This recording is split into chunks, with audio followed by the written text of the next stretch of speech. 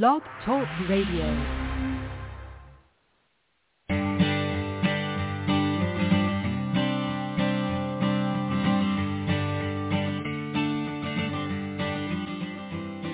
Hi, and welcome to The Art of Film Funding. I'm your co-host, Claire Papin, along with Carol Dean, author of the best-selling book, The Art of Film Funding.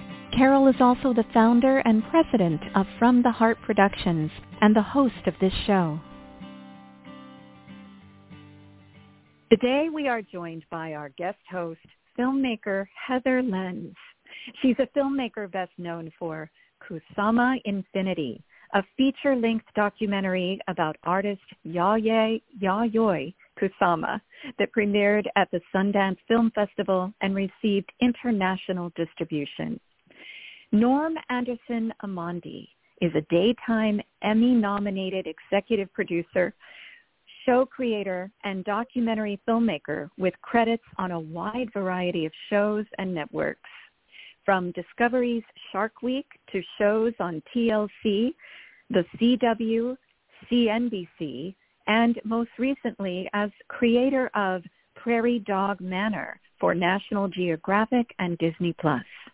His award-winning feature documentary, The Donut Dollies, tells the story of brave women who volunteered in the war zones of Vietnam. It screened to capacity crowds at the Palm Springs International Film Festival and won the Best Documentary Feature award at the GI Film Festival in San Diego. Norm, it is really a pleasure to have you join us today. And Heather, so glad you're going to be doing this interview today. I'm very much looking forward to it. Thanks so much, Thank Claire. you so much. Yeah, thank you, Claire, and thanks, Norm, for being here. For anyone who has never heard of the Donut Dollies, could you please explain who they were? Yeah, you bet. Thank you, Heather, and thank you again, both of you, for the opportunity to come on and chat and tell you a little more about the Donut Dollies. I like to say, the Donut Dollies are basically the most amazing women you've never heard of. They were young American women fresh out of college, and they volunteered to go to Vietnam and Korea during the wars, basically living on bases, flying out to see the troops on a daily basis. And their mission was to boost the morale of American GIs and sort of be a living, breathing reminder of home. Yeah, I had never heard of them before, and seeing the archival footage, it was really fascinating. So for anyone who hasn't seen your film yet, The Donut Dollies, could you summarize, please, a little bit about what the film's about? You bet. Well, my mom, I'm proud to say, was a donut dolly. And as a kid, I didn't really know what that meant, but it was something that was really important to her, and I realized she had done something extraordinary, but slowly it began to dawn on me that what she did do, and basically having committed to going to a war zone for a year as a young woman, it just kind of blew my mind as I figured out what that meant, or got a sense of what that meant. But I really wanted to sort of try to preserve her story and tell it, because, she's very modest, and she hadn't really shared much about it. And most people really never had known or heard about the Donut Dolly. So I made a film about her and her best friend, fellow Donut Dolly, Mary, who they went to Vietnam together, and then we brought them back almost 50 years later to retrace their steps and figure out both what a Donut Dolly was, what they did, why they did it, and what that meant in their lives. And it was really a long, moving exploration to figure that out. Yeah, well, you did a great job in the film. It's really fascinating. In the first scene of the documentary, we're introduced to your mother, Dorset Anderson, who, as you mentioned, was a donut dolly. She was overseas from 1968 to 1969. And we get some insight into your life growing up, Norm, which was not exactly standard. And I wonder if you could describe a little bit about your childhood home. Yeah, you bet. I guess we sort of lived off the grid before off the grid was cool. This was like in the early 80s, and and kind of out in the boonies without running water or electricity. and it was sort of a combination of being my folks wanting to be independent and also financially motivated, because it was just we didn't have a ton of money back then, and so we lived there off the grid. It was a warm and cozy life, filled with stories and laughter, and in a lot of ways I feel like I was a very, very lucky kid, but definitely felt a little bit different than a lot of my folks in the towns and cities. A lot of my friends and acquaintances going from then on through my life. Your mom does talk a little bit about a generator that allowed you to watch, it sounds like not necessarily an entire TV show, but maybe part of one. And I find it really interesting that you ended up becoming a filmmaker and generating content that's on TV when you didn't really have access that most people have in America, 24/7 now. Yeah, I think I was. I think it was a little bit of an exciting, extra alluring thing to see that glowing box of the television. And it was always a bummer if the generator ran out of gas 5 minutes before the end of a show. But I think that it inspired me to, one of the things that kind of pushed me towards filmmaking. And I'm proud to say I've actually not only do I own a TV, but I've been on TV. I actually got to be on Wheel of Fortune years ago and did well enough that Pat Sajak said that I was living proof that electricity is way overrated. So it's one of my proudest moments. That's really funny. Well, we need some archival of that. Do you think that there's any connection between your mother roughing it in Vietnam and then choosing to live off the grid? Yeah, that's a really good question. I hadn't really thought about that too much, but it might have been. See, she certainly did rough it in Vietnam, and also saw what a lot of the Vietnamese people had to live with, and they were certainly in farther off the grid and had far less opportunities and amenities than she did or that we did growing up. So that might have given her a different perspective and an appreciation. And I think my dad was also he had lived out in the world, but was kind of keen to just become a hermit and go to the woods. So we all did that. Yeah, I guess when you're a kid, you go where your parents take you, right? Yeah. With regards to making the movie, you've already mentioned you want to preserve your mother's story and introduce a wider audience to the Donut Dollies, which is it's one of those untold stories. But was there any specific event that motivated you to decide that you were going to make this movie?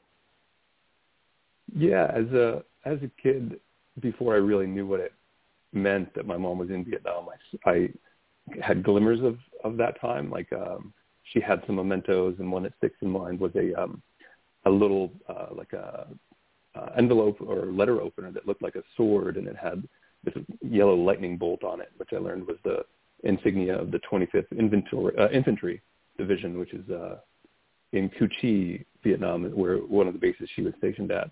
And she held these things sort of with reverence and generosity, because she let me as a kid look at them and even kind of hold them and just bring them into my room and experience them for myself. But they meant a lot to her, and then one day basically all of her memorabilia got destroyed and ruined. A lot of it was stored in a shed outside, and in the heavy duty New England winters the shed had basically collapsed under a lot of snow, and before she realized that all of that memorabilia was pretty much irreparably destroyed. And I saw what a impact that had on her. It was really like losing a part of herself, and I didn't want that to happen to her stories. And I feared that was a possibility too. So I think that was really the impetus to start trying to document it and ask more about her stories and her time in Vietnam, and slowly kind of realized that one of maybe the best ways to do that would be to start filming and putting together a documentary. So kind of that preceded my realization that I could become a filmmaker, and maybe in a way this project really inspired me following that path.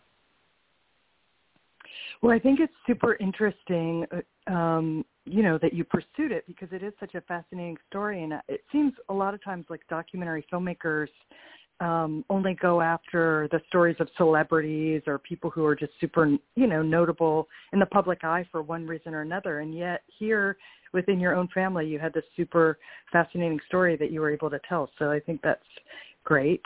In the documentary, we see vintage advertisements that the Red Cross posted when they were recruiting volunteers to be Donut Dollies, and they were seeking healthy single women aged 21 to 24 who were college graduates to work in Vietnam for a year. And they made it seem like it was going to be a lot of fun. I think it even said something like the best year of your life or something. So right. now that you're, you've made the movie and everything, you know more about it. How did you feel when you saw those vintage ads, knowing what these women were exposed to once they got there? Yeah, it was, I think the first feeling kind of coming as a filmmaker when we found these ads was, it was like a great find, and we were excited to have discovered these authentic artifacts. And I really got to give a shout out to my friend and co-producer, Jim Gardner, who was our archivist in many other hats in the project. And he connected with so many Donut Dollies who generously shared their materials. And a lot of them fortunately had things that hadn't gotten destroyed, including, these vintage ads. And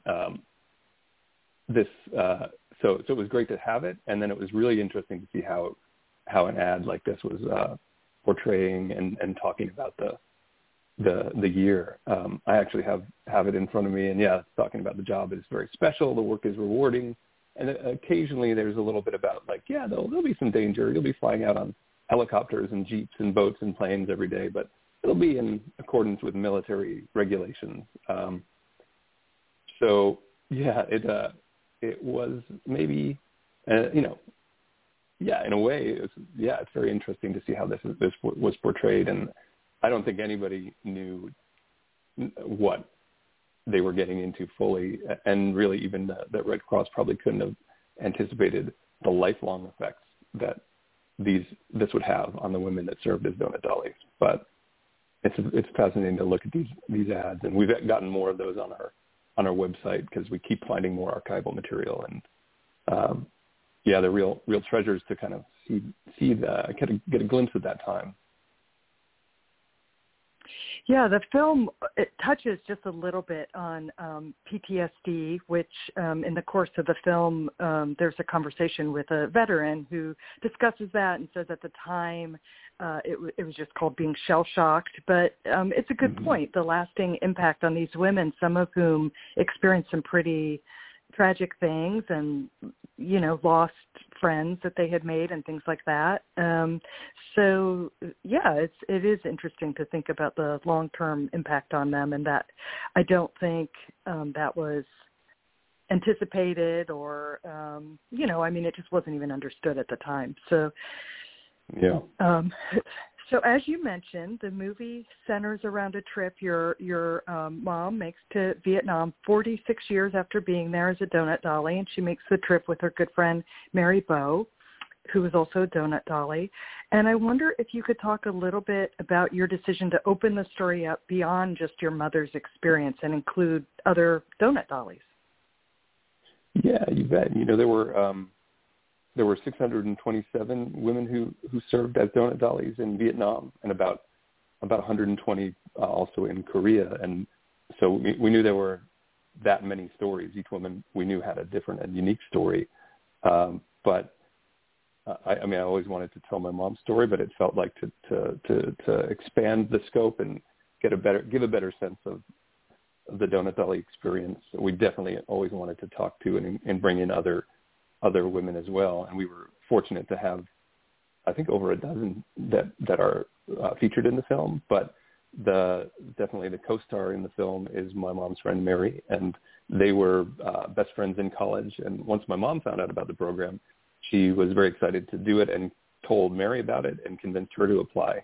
And so and Mary came from a military family. My mom, to a lesser extent, her dad had been in World War II, but Mary's brother was in Vietnam, and her father was a general, and so she signed up as well, and they both went to Vietnam together, thinking also that it could be a great adventure they could have as friends, but they both got separated basically as soon as they got into the country and really never saw each other. They were stationed on different bases and only got to reconnect afterwards. So we thought it would sort of be a fitting way to bring closure to their story as lifelong friends, to reunite them and bring them back to Vietnam together, and also sort of as a filmmaker, as you know, to have different storylines. It was sort of A and B stories. We could follow my mom trying to track down a place that she had been stationed, and then turn the focus to Mary and hear about her experiences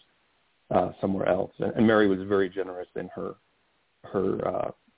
sharing of her stories. And sadly, she actually just passed away about 4 or 5 months ago.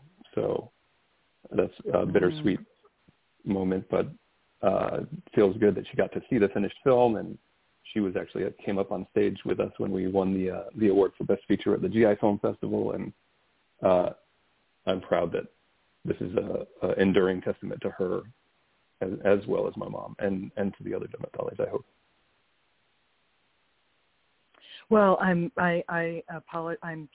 saddened to hear about this loss, but I am glad to hear, as you say, that she did get to see the finished film and see it with an audience. So that's a terrific gift that you gave her.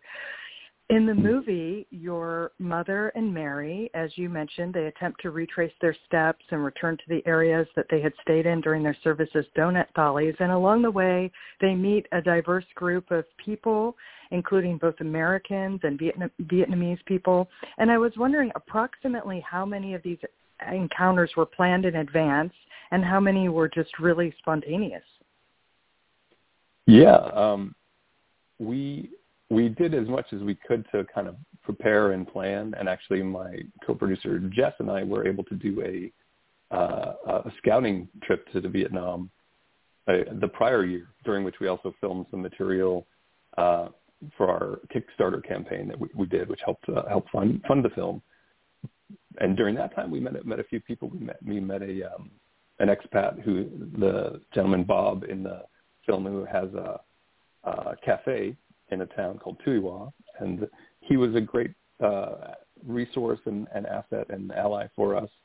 And it was kind of, we kind of jumped in and with a lot of hope and faith, and really benefited from a lot of generosity from people both on camera and behind camera. I would say that, yeah, as much as we planned, we just knew we would have to kind of go forward, hoping for the best once we got there. And we did do it all by the book. We had you had to get obviously permits and permission from the Vietnamese government, and we actually had a minder / government liaison with us the whole time. And some people had recommended we go under the radar, but we wanted to do it by the book, and we also had giant cameras, so that's kind of hard to hide. But that turned out to be a great experience. The gentleman Ving was also a camera guy, so he helped us do some filming, and he held lights for us. And we had a producer from Vietnam as well on the ground, who was great in introducing us to people. And sometimes it was really just knocking on a door and saying, "Hey, do you mind if we talk to you or ask you about this? Like, did you ever hear of the Donut Dollies, or were you in Vietnam during the late 60s, and what was your experience?" And then we had some serendipitous experiences. One woman we discovered while we were there was a Donut Dolly who was an expat teaching English in the town, and we kind of missed the town. We missed her in the town where she was living, but we were able to coordinate flying her up to the next town we were going to be in, and that was a great opportunity for a pretty special reunion between my mom, Mary, and this woman, Wanda. And they didn't know each other in Vietnam, but as we often found, there's like a real kinship and sisterhood and bond whenever Donut Dollies get together, because they have that shared experience. Yeah, that certainly comes true. The trip is really bittersweet for both your mom and Mary. it's a mix of good memories and sad memories that come up for them. And but it's also really clear that they really did enjoy the part of their job where they provided a shoulder for the soldiers to cry on when they needed that, and they run into a vet while they're over there, and they're kind of experiencing that again as they're listening to his story. So that being said, it's clear that, most of the soldiers really appreciated the Donut Dollies and their service, and that's clear. But at the same time, the women were just vastly outnumbered by the men. And your mom does recount a story of one of the Donut Dollies being raped, which I doubt was an isolated incident. And I just wonder what it was like to hear your mom talk about things like that were pretty tough memories for her. Yeah, that it was definitely not as safe as those vintage ads portrayed. And in addition to that instance, I'm sure there were unreported things, and I should add that there were actually 3 Donut Dollies who died in Vietnam, one of whom was actually murdered. So it was pretty serious, and those are traumatic things to have just heard about for the Donut Dollies, or the some who were friends with these women who didn't make it home. And I definitely wanted to not shy away from that in the film, because I didn't want it to make it seem like it was just a fun vacation adventure for these women, and that they really were brave and risking life and limb a lot more than most people probably thought then, or even now when you hear about a woman going over there and telling, making jokes and playing games and serving refreshments. A lot of people can kind of dismiss that perhaps, but they certainly shouldn't. And so I wanted to talk about that in the film, and I was grateful that my mom was open to kind of opening up about things she knew about in that time. Because I think that's important to touch on. Yeah, the Donut Dollies, they wore these really cute little pale blue uniforms that looked sort of like a cross between an old-fashioned nurse uniform and an old-fashioned stewardess outfit. And they included a short skirt that showcased their legs. So It really did make me question the intentions of the team that designed these uniforms, because they certainly didn't look like they were being prepared to be sent into a combat zone. And someone does point out in the film that there was no front line in Vietnam, just everywhere was the front line. So it's pretty interesting. Yeah, and actually partly that uniform, or quote-unquote uniform of the dress was it's kind of an ongoing joke about the hemlines, and usually there were regulations that they were supposed to be below the knees, but basically as soon as people got into country, they would hem those skirts up above the knees. And part of that was practical, because getting in and out of a Huey helicopter with a skirt that's below your knees is kind of tricky and dangerous. So part of it was practicality, part of it was probably fashion and comfort. It was also super hot and humid there. But definitely seeing images, it's a little bit of a cognitive dissonance to see that uniform and a bright-eyed young woman in a war zone. Yeah, it's interesting that you mentioned that they hem them themselves. That's interesting. That probably wouldn't be allowed these days. But there is a scene in the movie where a helicopter pilot is kind of recounting landing in a way sort of intentionally to blow their skirts up, and it really is reminiscent of the iconic Marilyn Monroe image where you see her skirt blowing up in the air a bit. That's a great point. Yeah, part of Mary's experience that is different than your mother's is that she was exposed to Agent Orange. So for anyone who may not be familiar with what that is, I was wondering if you could explain a little bit about what Agent Orange was and how it impacted the people who were exposed to it. Yeah, certainly.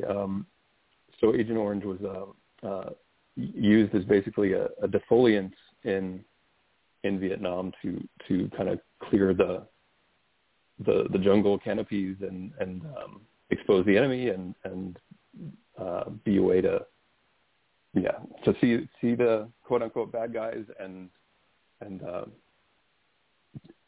it was used widely around Vietnam and stored at different bases, and people didn't realize right away that in addition to killing plants, it caused major damage in the short term and long term to anyone who was, or to many people that were exposed, and not even directly exposed, sometimes to unborn children, for instance, and that's an ongoing tragedy in Vietnam. So a couple of the places that Mary were stationed had a lot of Agent Orange around there, and she definitely got exposed to it, which unfortunately her doctors think led to a cancer that she had been dealing with for the last 10 years or so of her life. She thinks it also might have been why she couldn't actually have children, which was something she always really wanted to have. So, yeah, that's just a tragedy of the war that is ongoing. And one of the scenes in the film, we met with a North Vietnamese soldier and his family, and he was part of his job was basically growing crops out in the wilderness, and he got doused directly with Agent Orange multiple times by American planes flying over, and he was fine, but unfortunately his child, who was born later, is severely impacted and paralyzed basically from that, and we met him as well, and I thought it was important to mention that and talk about the fact that people on both sides were affected by this chemical that never really should have been used there. Yeah, and just for clarity, as you mentioned, it was a weed killer, so used to thin out the jungle and so forth so that pilot could see better, have better visibility from above. And they also, in some cases, dropped this chemical from airplanes or helicopters, perhaps, so it would just fall down and it was not escapable for the people who were below. So,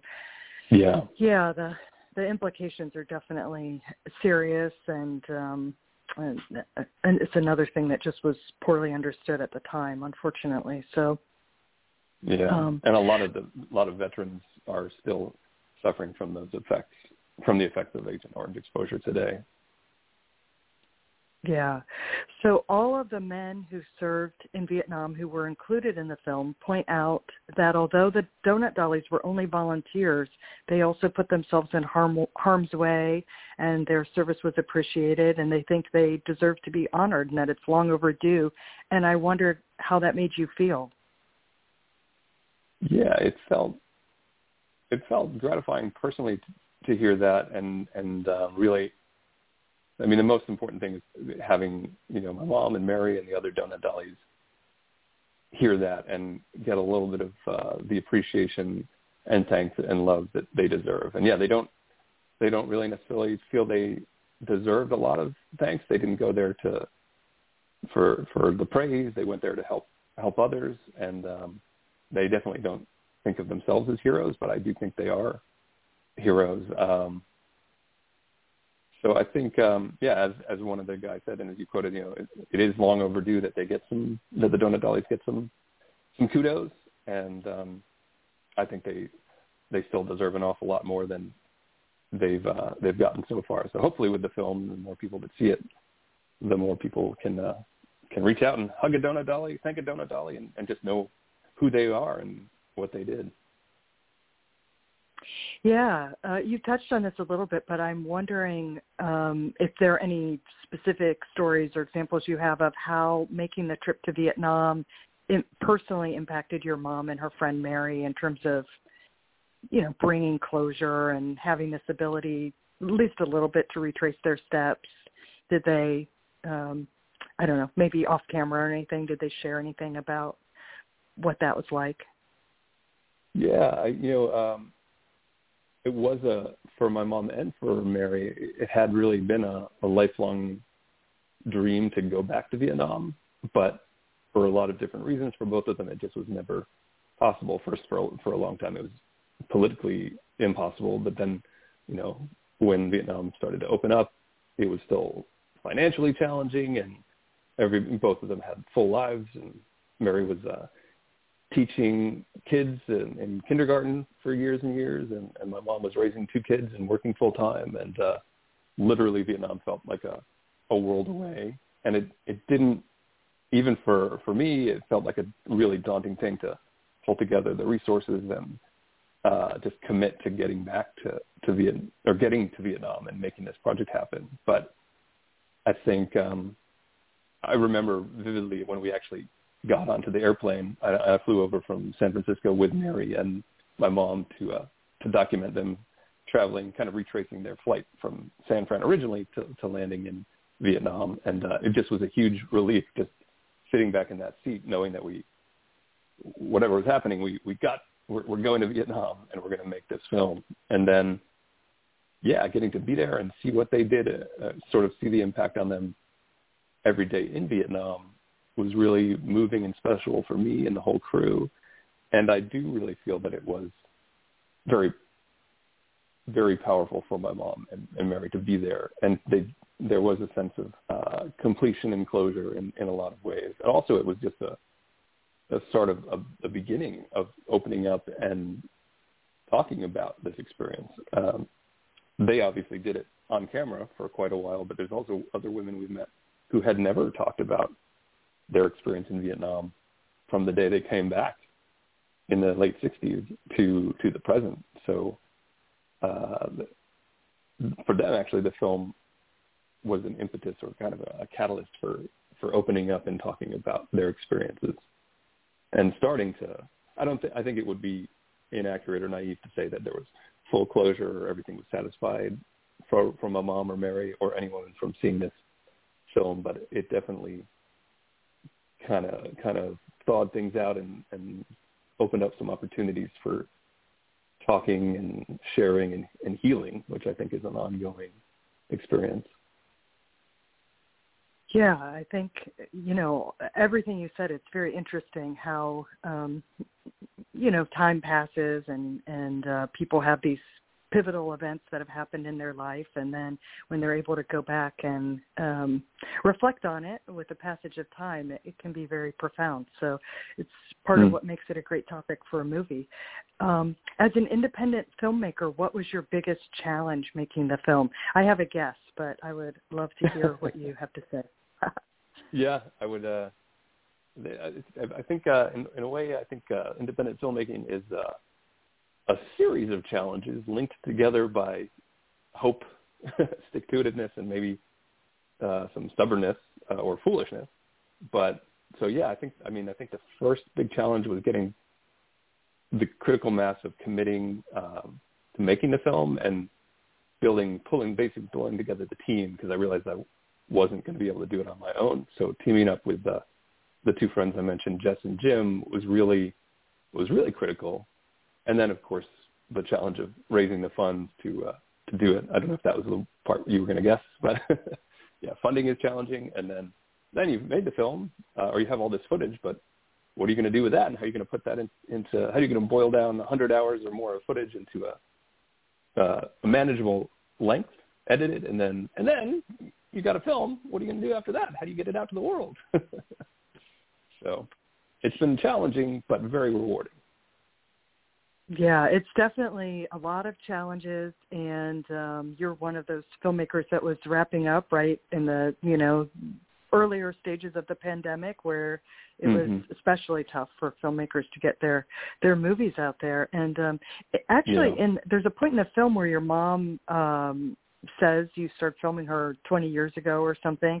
And I was wondering, have you been piecing the film together for that long? When you started filming her right after college, was it specifically for this film, or were you just kind of filming and then, maybe some of it ended up being incorporated into this?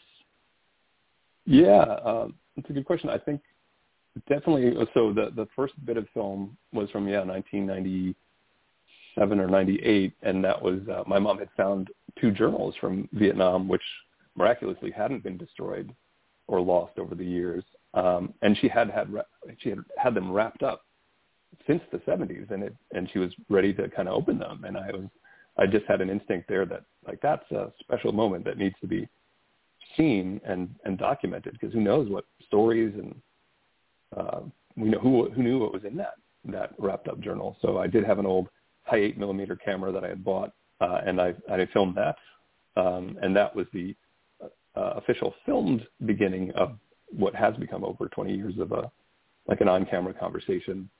And I think somewhere early on it dawned on me that I would love to turn it into a documentary, but it was either on the back burner or I just didn't know how to pull it all together at that point. But I felt better to document it and hand it off to my future self, who hopefully would be able to figure out what to do with it. And then 2005, there was a reunion that came together for a bunch of Donut Dollies, and I filmed a bunch of stuff on DV cam tape there, which was a fancy format at the time, and now it's, obviously not so fancy, but I filmed a bunch of great footage with my mom and Mary in Albuquerque, New Mexico. So I kept salting away nuggets, and then, eventually we really sat down to try to make a complete project out of it. And how, you did mention funding as one of the challenges. How did funding come together to complete the film? Yeah, it was definitely a patchwork quilt of funding, but the real first and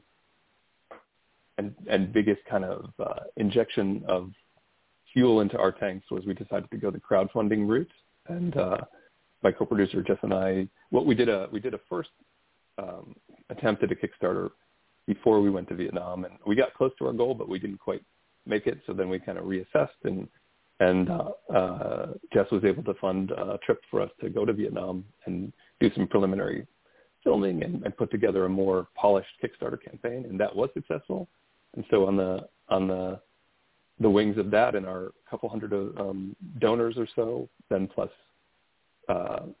some grants and personal investments and all of that, some credit cards that are still warm, we pulled it all together. And along the way as well, there were really a lot of folks that dedicated and donated time and effort, like our cinematographer who's worked on Marvel movies and actually helped basically come up with the idea for shooting on DSLR cameras back in the day. He volunteered his time to go 3 weeks in Vietnam and basically hang off the back of a scooter to get all these crazy cool shots. And there's so many stories like that of people dedicating generous amounts of time and talent to make the film possible. And I think it was really largely because meeting my mom and Mary and other Donut Dollies really was inspiring, and they were so generous in what they did for our country and for the troops that we all wanted to do what we could to thank them and pay them back in a way. You mentioned a scooter, and I must say I did wonder how you got you have some really great tracking shots. Was someone filming from riding a scooter and filming? Yeah, so this is a kids don't try this at home example, but yeah, there was some shots where my friend Jess was driving the scooter and our DP Joey was hanging off the back with a big heavy FS7 Sony camera, and at other points we were kind of leaning out the doors of a van. There could be a whole making of story that would be a little frightening, like when I almost fell off the edge of a 40-foot tall concrete embankment, but that's another story. Yikes. Well, you definitely got great tracking shots, so kudos to you for that. Thank you. Do you have any, you've already given some great advice, really, but do you have any advice for first-time filmmakers who are trying to, they have a passion project like this and they're trying to make it happen? I think so many people just don't understand how tough it can be, and I think these days now a lot of people have the perception, why don't you just make a movie with your iPhone, it'll be great, and that it's so easy, right. But there's a lot of moving parts, and there can be a lot of expense with post and everything. So I wonder what your pointers would be for new filmmakers. Yeah, I would say, it is amazing what the technology can do these days, but it's definitely not all about the technology. I think first and foremost, having an idea that you're passionate about, and also really thinking about the team that you need to make the film, because it does, like they say, it takes a village to make a film. Don't try to do it yourself. You could potentially, but team up with other passionate people that want to tell stories. And I think that works so well. And also count on it's going to take longer and be a lot harder than you think. Like this has been that 20-plus year labor of love. I hope my next films aren't going to be quite that long, but it's a huge amount of time and effort, and gotta want to do it.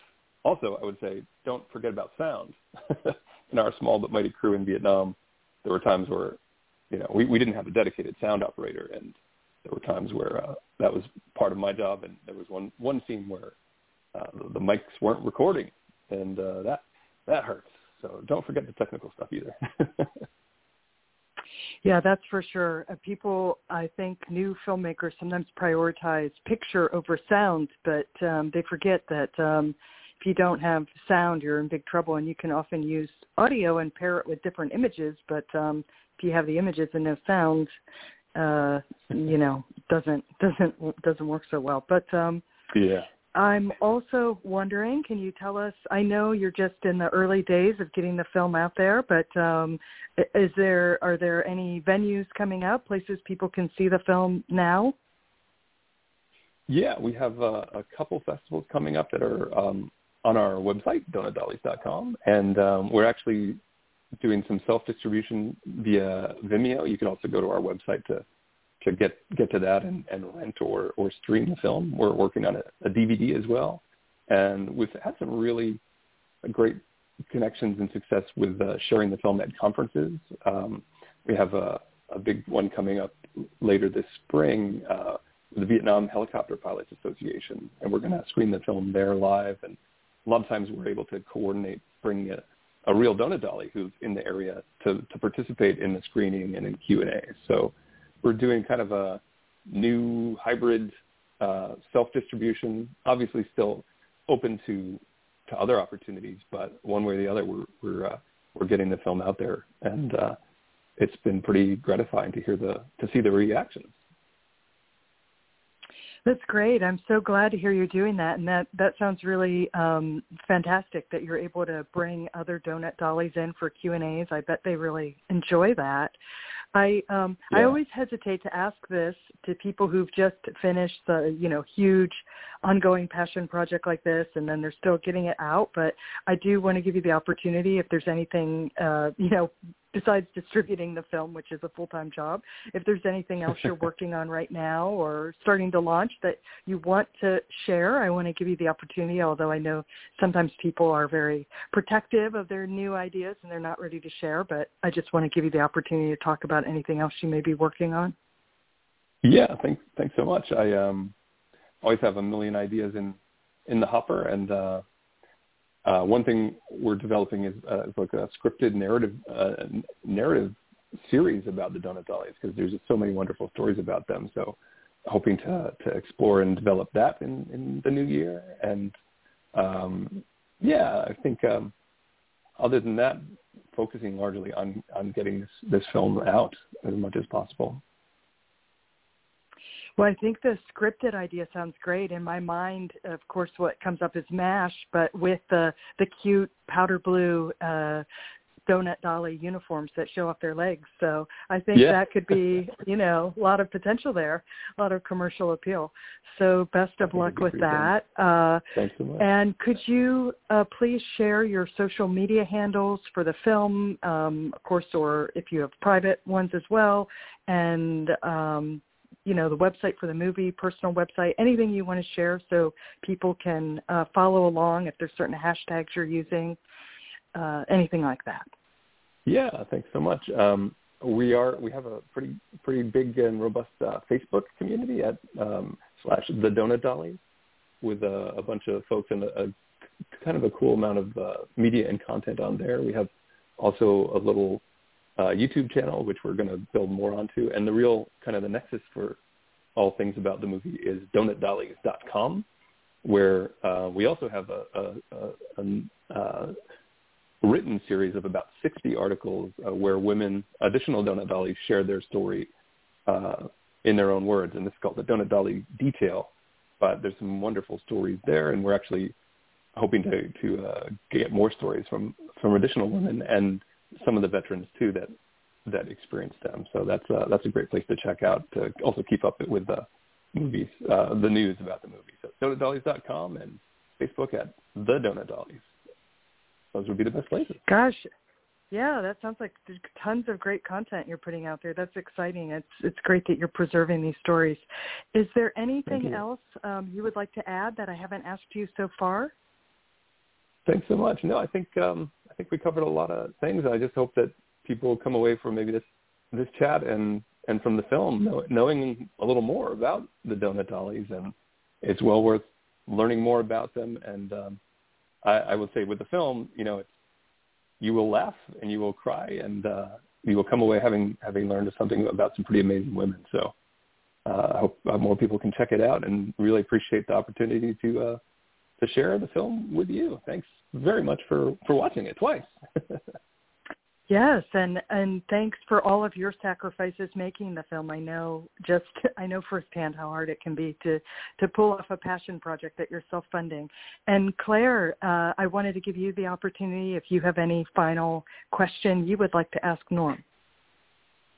Norm, I found it intriguing when you mentioned that you were working on some new hybrid self-distribution methods as well for film.